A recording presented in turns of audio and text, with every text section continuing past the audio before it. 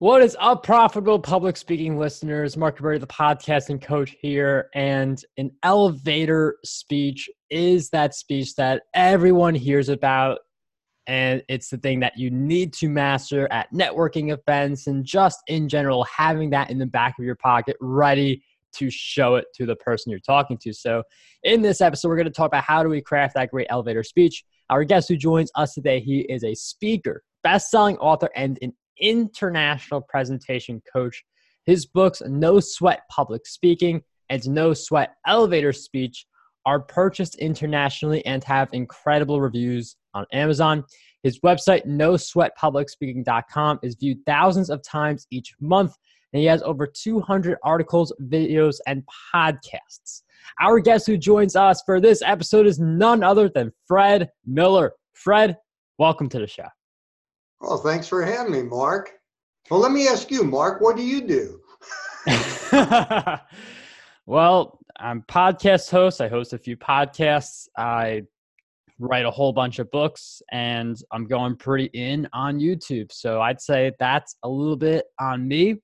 Okay. You guys already know about Fred, and elevator speech is what we're all about in this episode. Fred has his book, all of those books, all that stuff will be in the show notes. But I do have to ask you, how did you get into public speaking and reach the stature that you have right now? Oh, it's all about the backstory. Well, when I was much younger, I always watched people like Zig Ziglar and Les Brown and Brian Tracy. And I thought, boy, I'd love to do that. And I was in Toastmasters for many years. Are you familiar with Toastmasters, Mark? I am. It's a great international organization. They teach speaking skills and leadership skills. And it was just the right time to do it because it's a powerful thing. And as you know, my mantra is speaking opportunities are business, career, and leadership opportunities. And no one ever challenges that statement. Make sense? Yeah. And while you're talking about elevator speech, an elevator speech is a mini presentation. And well, we've all been there. You go to a networking event, a social function, or a seminar, and somebody says, you know what, before we get started, let's go around the room. When it's your turn, you've been there, right? Stand up, tell us who you are, what you do, give us your elevator speech. And most people hem and haw, and it's just terrible. And what happened, the backstory again, I was in a sales class, and we had a newbie. And as the instructor always does, he had to stand up and give our elevator speeches to the newbie. And they were all terrible except one guy. Roy's sitting next to me, and he had one phrase that was so good, everyone wrote it down. And I'll tell you what that is in just a little bit. But prior to that, I was in a networking group called E4E, Experts for Entrepreneurs. And the leader, Bill, came to me one day and he said, hey, Fred, you're our public speaking presentation expert. How about a lesson next month to the whole group on how to develop, practice, and deliver a great elevator speech? And I thought, oh, geez, I've always struggled with that, but people are always asking me, so I thought, well, let me see what happens. And then in that sales class, Roy had that phrase. And here's what I did. Well, let me do this. Let me back up, and I'm going to give you my elevator speech, all floors, okay? And I've got a template people can get. And I built that elevator speech template on 2 words, Mark. One, elevator, build it by the floor. Everyone doesn't want to go to the top floor with you. You don't want to take everyone there. And speech. An elevator speech is a mini presentation. So here's my ultimate elevator speech. Is that okay with you? Yeah. Okay. So I got a big crowd, and I go, I'm Fred Miller. I'm a speaker, coach, and an author. The title of my first book is No Sweat Public Speaking. Businesses, individuals, and organizations hire me because they want to improve their networking, public speaking, and presentation skills. And they do that because they know speaking opportunities are business, career, and leadership opportunities. They also know we perceive really good speakers as experts. We like to work with experts. Experts command more money for their products and services. I show them how to develop, practice, and deliver a knock your socks off presentation with no sweat. Now that's all 8 floors, and you don't always have to do that, but that's kind of the basis of it. So you must have a question or two. Yeah, I mean, just having that basic elevator pitch and being able to present it as clearly as Fred did. I feel like people know what it is that they do, but being able to verbalize it in the best way based on who the audience is, because sometimes I'll be more focused on the podcast. I'll talk about how I help people launch, grow, monetize their podcast, get on more stages, get more clients to a podcast.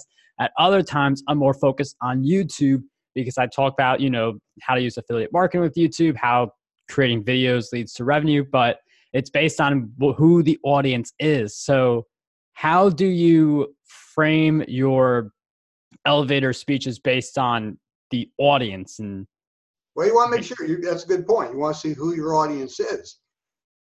Not everybody is a prospect for doing podcasts and YouTube. They may want to do one, may not want to do the other. But that's speaking. Everybody speaks. So I don't have to sectionalize it. I don't have to segment it as much as you do. But here's a couple things about it. That was a pretty long elevator speech, and that would be given in front of a large group. But a lot of times you don't have that much time. So you have to give a Twitter type elevator speech.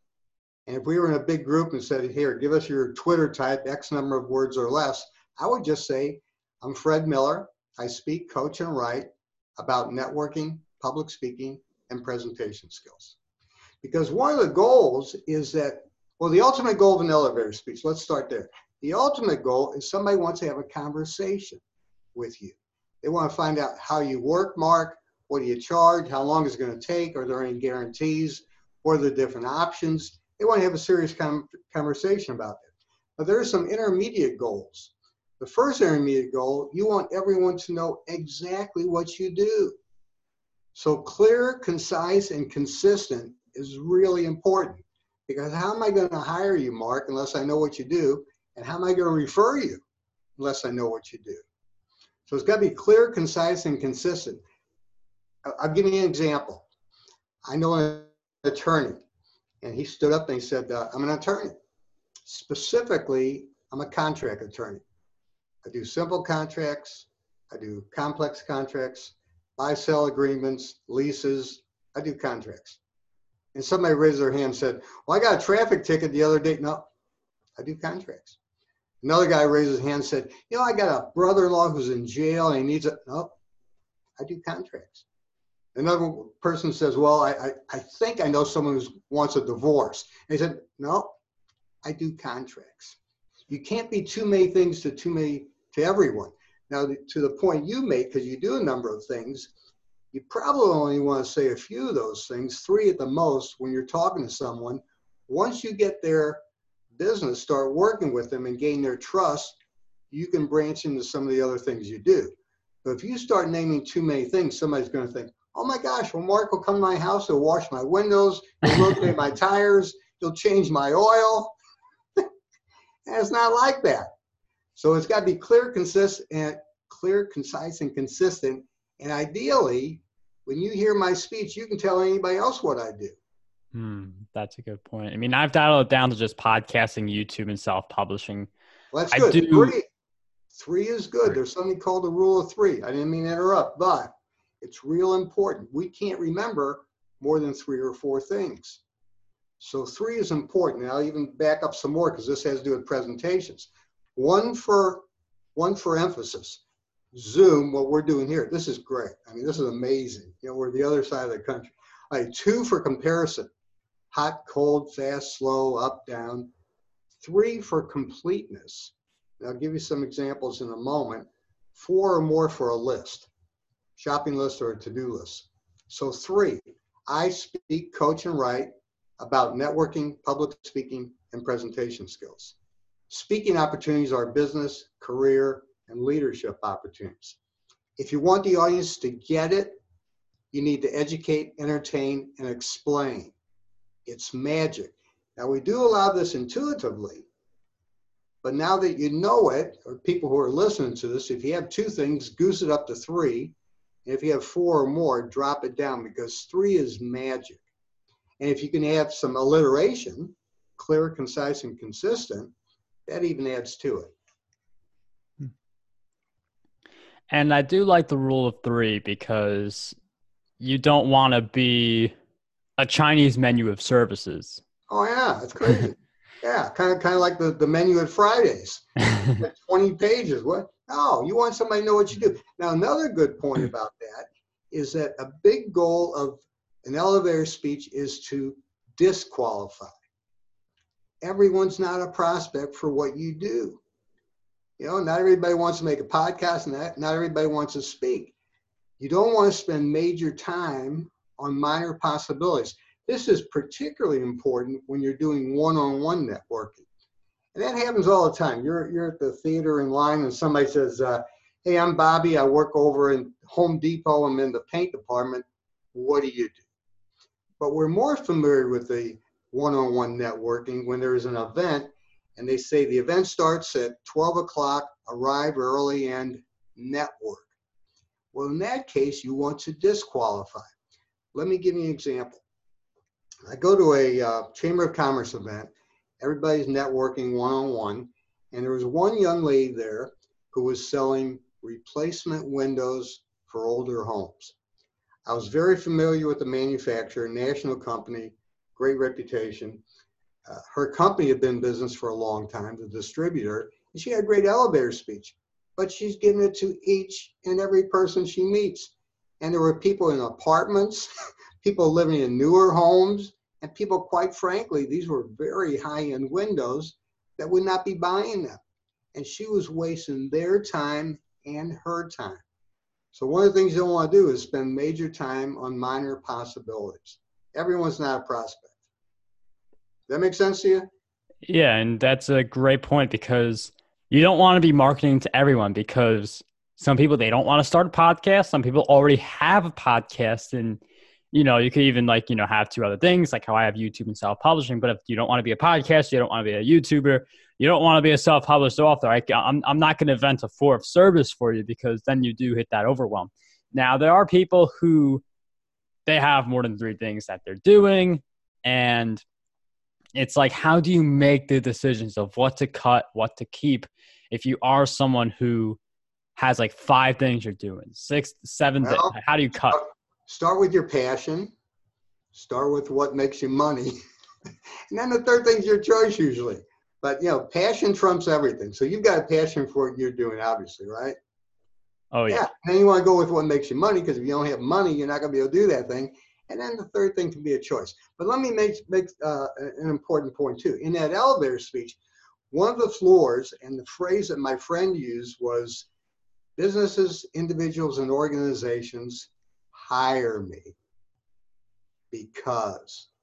Hire me is a phrase that my friend used because most people, if you ask what they do, they say, well, I help companies or I work with people. What hire me says is, I'm really good at this. I'm proud of it. And you know what? There's some money connected to it. I don't do it for free. And it's a great disqualifier because, it just makes sense. Do you like that hire me, Mark? Oh, I love that. I wrote that down here. I mean, it's so many. Like, well, it's funny. I'm giving a presentation once. A lady raised her hand. She says, you got a little attitude with that hire me, don't you, Fred? And I said, well, yeah, it's a good attitude. You want to work with a wimp who doesn't believe what he's saying? However, because nonverbal communication, the way you say it, is going to let people know if you're not comfortable with that phrase, don't say it. Say people write me checks, they put me on their payroll. Here's one I love. I had a lady I was coaching, she's a real estate agent, and she says, people who want to buy and sell homes choose me because. Choose me is wonderful. If you think about, if you fly Southwest Airlines, I had this the other day on American. We know you have choices when you fly. Thank you for choosing Southwest Airlines. Now, the other word that's really important is because. So in my case, businesses, individuals, and organizations, you caught that 3, hire me because. Because is an influencer word. And if you think about it, when you were young, well, you still are young. You say, well, You say, well, Mom, why do I have to? Because I said so. Because it's the right thing to do. So that is huge. But I tell people, get away from that wimpy, I work with, I help. Well, if you're independently wealthy, God bless you, do it. But I love that hire me, and that can disqualify. So let me give you another elevator speech. I call this one the express elevator speech. So if you and I just met and you say, hey, my name is Mark, I'm a podcaster, YouTuber, what do you do, Fred? So this is my express elevator speech. I say, I'm going to start with a question. I'll say, Mark, thanks for asking. I'm going to answer your question by asking you one. Have you ever been to an event and you're watching and listening to the speaker and you're thinking to yourself, boy, that guy's good. I mean, he's really good. He's articulate, authentic, very entertaining. Obviously, the guy has a passion for what he's doing, and I'm getting a lot out of this presentation. Man, I wish I could do that. I'm the guy they hire to develop, practice, and deliver presentations like that. Well, hopefully at that point, the guy goes, oh my gosh, I got to work with here. Let's exchange business cards. Give me a call. Let's set something up. If he doesn't say that, I'm going to go for no. And I'll say, Mark, I got to tell you, everyone who hires me knows speaking opportunities are business, career, and leadership opportunities. You probably don't know anyone who wants to improve their public speaking and presentation skills, do you? And we're finished. But that's real important. Let me back up again because it's an important point. One of the floors of the elevator speech is your credibility. So mine is, the title of my first book is Writing a Book, and you've written a ton of them. It's huge, isn't it? People think you're a genius, even if they've never read them. I mean, it's amazing.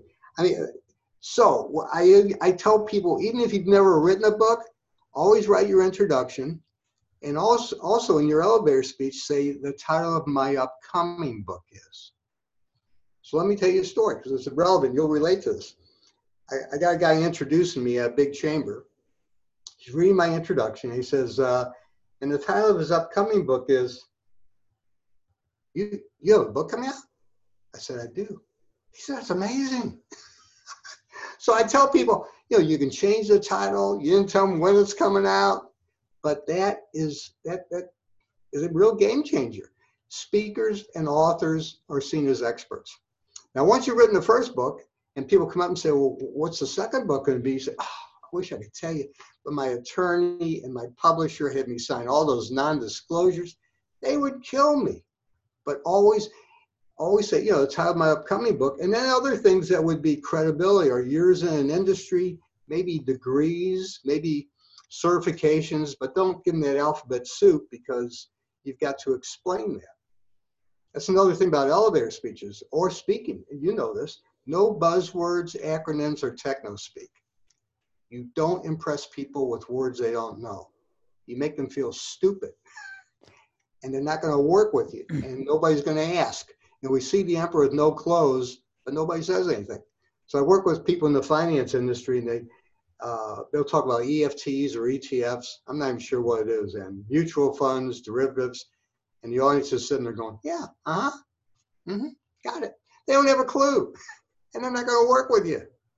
You probably find that, don't you? You got to talk in plain language or you lose people.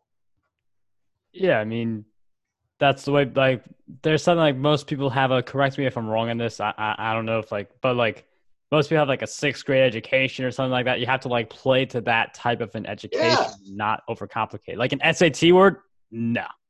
No, that's a good point. And somebody might say, well, we're all in the same industry.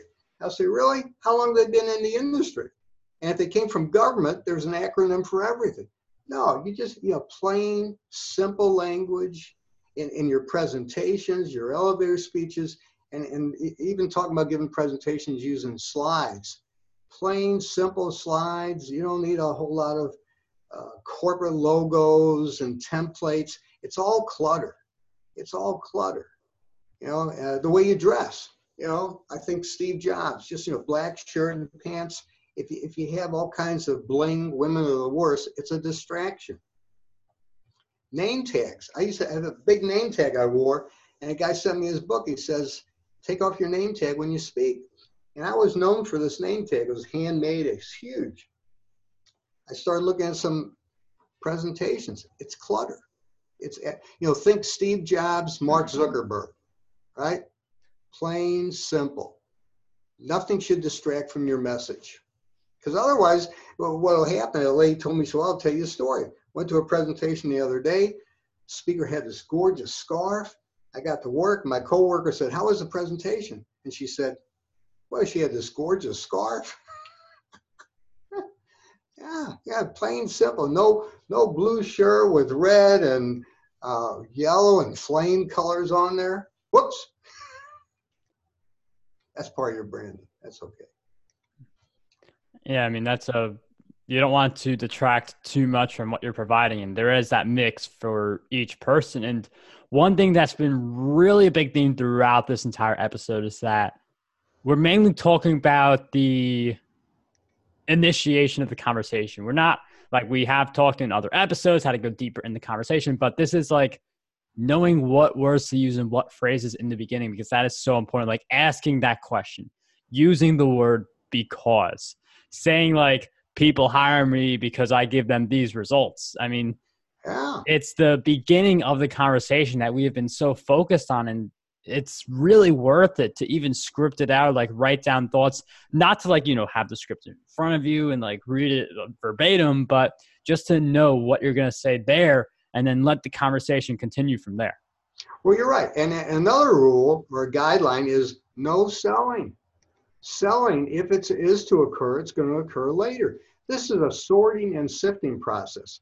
I mean, I used to think in the old days that everyone's a prospect. They're not. In fact, there was a motivational speaker, Harvey McKay Envelope, and somebody asked him a question once, said, when do you give up on a prospect? And he said, well, it depends which of us dies first. I used to believe that, but disqualifying is huge. I mean, there are so many prospects for what you do and for what I do, and I'm not going to try to convince somebody. If they don't see it, they'll see it later. But there's plenty of people who need what you offer and need what I offer, and don't waste time trying to convince them. Let them. That elevator speech is an opportunity to let people think you're an expert, and it's not just what you say, but how you say it. So let me give you an example of a non-elevator speech that is dynamite. I had an old 98 Ford Explorer, 135,000 miles, and I needed brakes. So I sent out the word to friends and family, I'd like to have an independent mechanic. And I got Danny's name. So I called up Danny, independent mechanic, worked for a garage, had the owner's permission to use the garage. And I said, well, I got this old car and I need brakes on it. He said, well, I can do that. And then I went on and started asking a lot of questions about cars. I know nothing about cars. And after the fourth question, he said, Fred, I went to Rankin Technical School. Rankin Technical School is a school in St. Louis for trades. It's nationally known. And then he says, I'm ASE certified. If you ever go to a professional garage, there's a little logo, ASE. That's all he had to say. He said, Fred, I went to Rankin. I'm ASE certified. You're in good hands. I said, done. I said, Danny, can you do this Saturday morning? He comes over. I never even asked his price. I just wanted a guy who was honest. And we'd go out. He did a lot of work on that car. We'd go out and buy parts, and I didn't care whether he bought the most expensive one or the cheapest one. I just trusted him. He was so honest. At one point, he said, your next repair is going to cost more than this vehicle is worth. And that was around the time of cash for clunkers, when the government had this program, they buy your car. I trade my car in. But I went to Rankin. I'm ASE certified. You're in good hands. Kind of like the guy says, I'm a contract attorney. That's what I do, contracts. It's the bullseye of the target, and that line is solid around there. Even if another type of law, other things, I don't do that. This is what I'm good at.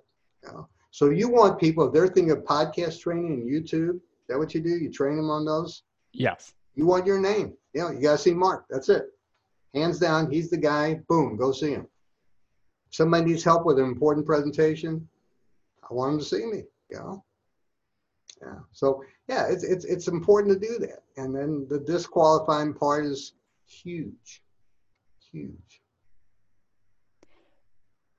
I mean, it's amazing how an elevator pitch just takes. Oh, no, wait a minute, let me stop you there. Go for it. Elevator speech. Speech. Elevator pitch, and I think I'm correct, but elevator pitch, I think of pitching a product. Maybe it go on Shark Tank. That's an elevator pitch. But an elevator speech, that's that little personal infomercial. So let's try to distinguish that. But yeah, go ahead. I'm sorry. No worries. Like the elevator speech, like it's fascinating how it's going to take anywhere from 30 to 90 seconds to deliver. And we have spent like, gosh, I don't know, like maybe 15, 20 minutes talking about it already. I mean, that's how important it is. Start talking. Yeah, it's important. Yeah, the whole aspect of it. And again, I want to emphasize that it's a mini presentation and how important giving presentations, as you know, it is. I mean, I've coached people. I remember a guy sitting on my couch and he said, I have lost promotional opportunities because I didn't get up and speak. It's that fear of public speaking. It's the greatest fear most people have. I teach a class at a community college, very nominal price. If X number of people sign up and pay, less than that show up. We're not taking grades. It's 3 nights. That fear of public speaking. I mean, it's amazing. It's really tough. You know, you ever have a fear of public speaking? I feel like we all have it at a certain point, but it's just practice that gets us out. Yeah. And what you want to do is you don't want to get rid of it. You want to take that nervous energy and put it in your presentation. You ever sit through a boring presentation? Oh yeah. Not this one, I hope. No, not this one. This one's been fun. It's a high energy one. No, but it just holds people back. I mean, I'll get calls. Somebody says, I'm sick and tired of people who don't work as hard as I do. They're not contributing as much to the company, but they're getting recognition. They're getting bonuses. Sometimes they're getting promoted because they're speaking. And they're not very good, but they're doing it, and I'm not. Can you help me? Yeah. So it's, well, here, let's talk about this because it goes hand in hand with giving elevator speeches, the fear of public speaking. That's why people don't want to get up in front of that group and say anything. That's why they don't want to give speeches. But the fear is, and people say, where do you get the fear from? Why do we have a fear of public speaking? Well, the short answer is, why not? Most of our conversations are one-on-one. They're not even like this, Mark. You're talking on the phone, you don't see somebody. And otherwise, people are communicating, especially young people like you, by text and email. Yeah. You don't see or hear them. So it just stands to reason. You get in front of a group and go, whoa, you're out of your comfort zone. Well, that's why it's uncomfortable. But the fact is, and this relates entirely to life, when we get out of our comfort zones, we make them larger. But there are some reasons they have a fear of public speaking, and you kind of hit on it. If you don't know what you're going to talk about, and that includes an elevator speech, you got to have that plan. You don't get up and just, well, let's see, I do this and I did that. And then, last year I helped somebody with, no, you got to know what you're talking about. You have to know the structure of it. Structure is like a recipe for a great cake. There are specific ingredients. You add at specific times. You do specific things to them, and you get a great cake. And then finally, if you haven't practiced, you got to practice. I coach people for TED Talks. Are you familiar with TED Talks? Yes. Yeah, they're wonderful. Well, the rule of thumb we have is 1 hour, 1 hour of preparation for every minute of presentation.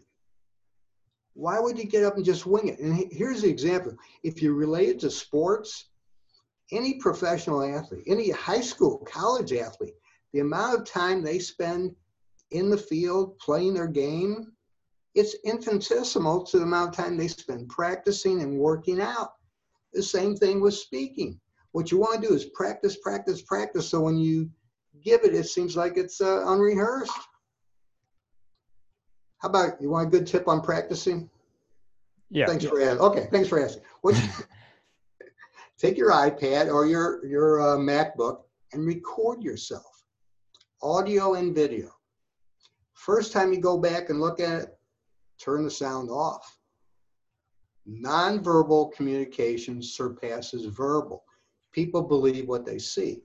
So if I start rolling my eyes as we're doing this interview, you're going to think, oh, he's not very interested. Or I yawn, or you see me walk away. Yeah, not watch what you do. Do you have any little idiosyncrasies? Are you walking? Are you maybe rocking back and forth? Are you scratching yourself? That's all distractions. Second time you go back to that video, turn it around and just listen. How is your pacing? How is your enunciation and pronunciation? How is your inflection? Are you talking like R2-D2? And are you pausing? Pausing is the most important of the verbal communication elements. Most people are so nervous they go through a speech like this. But pausing shows confidence in your competence. It lets the audience think about what you've said. But it's the toughest because I'm speaking. I'm the speaker. Shouldn't I be speaking?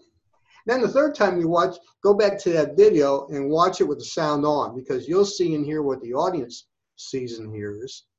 And the fourth time, have a coach with you, because we all have blind spots. We're going to be too tough on ourselves for some things and not tough enough on others. And it's really a good thing to do. So a lot of that work you can do on your own. You don't have to pay somebody to coach you. But videoing yourself, it's tough, isn't it? First time you looked at your video, wasn't it tough? Oh, it's cringy. Yeah, first time you listen to yourself, it's tough. But once you get over that, that's how you improve.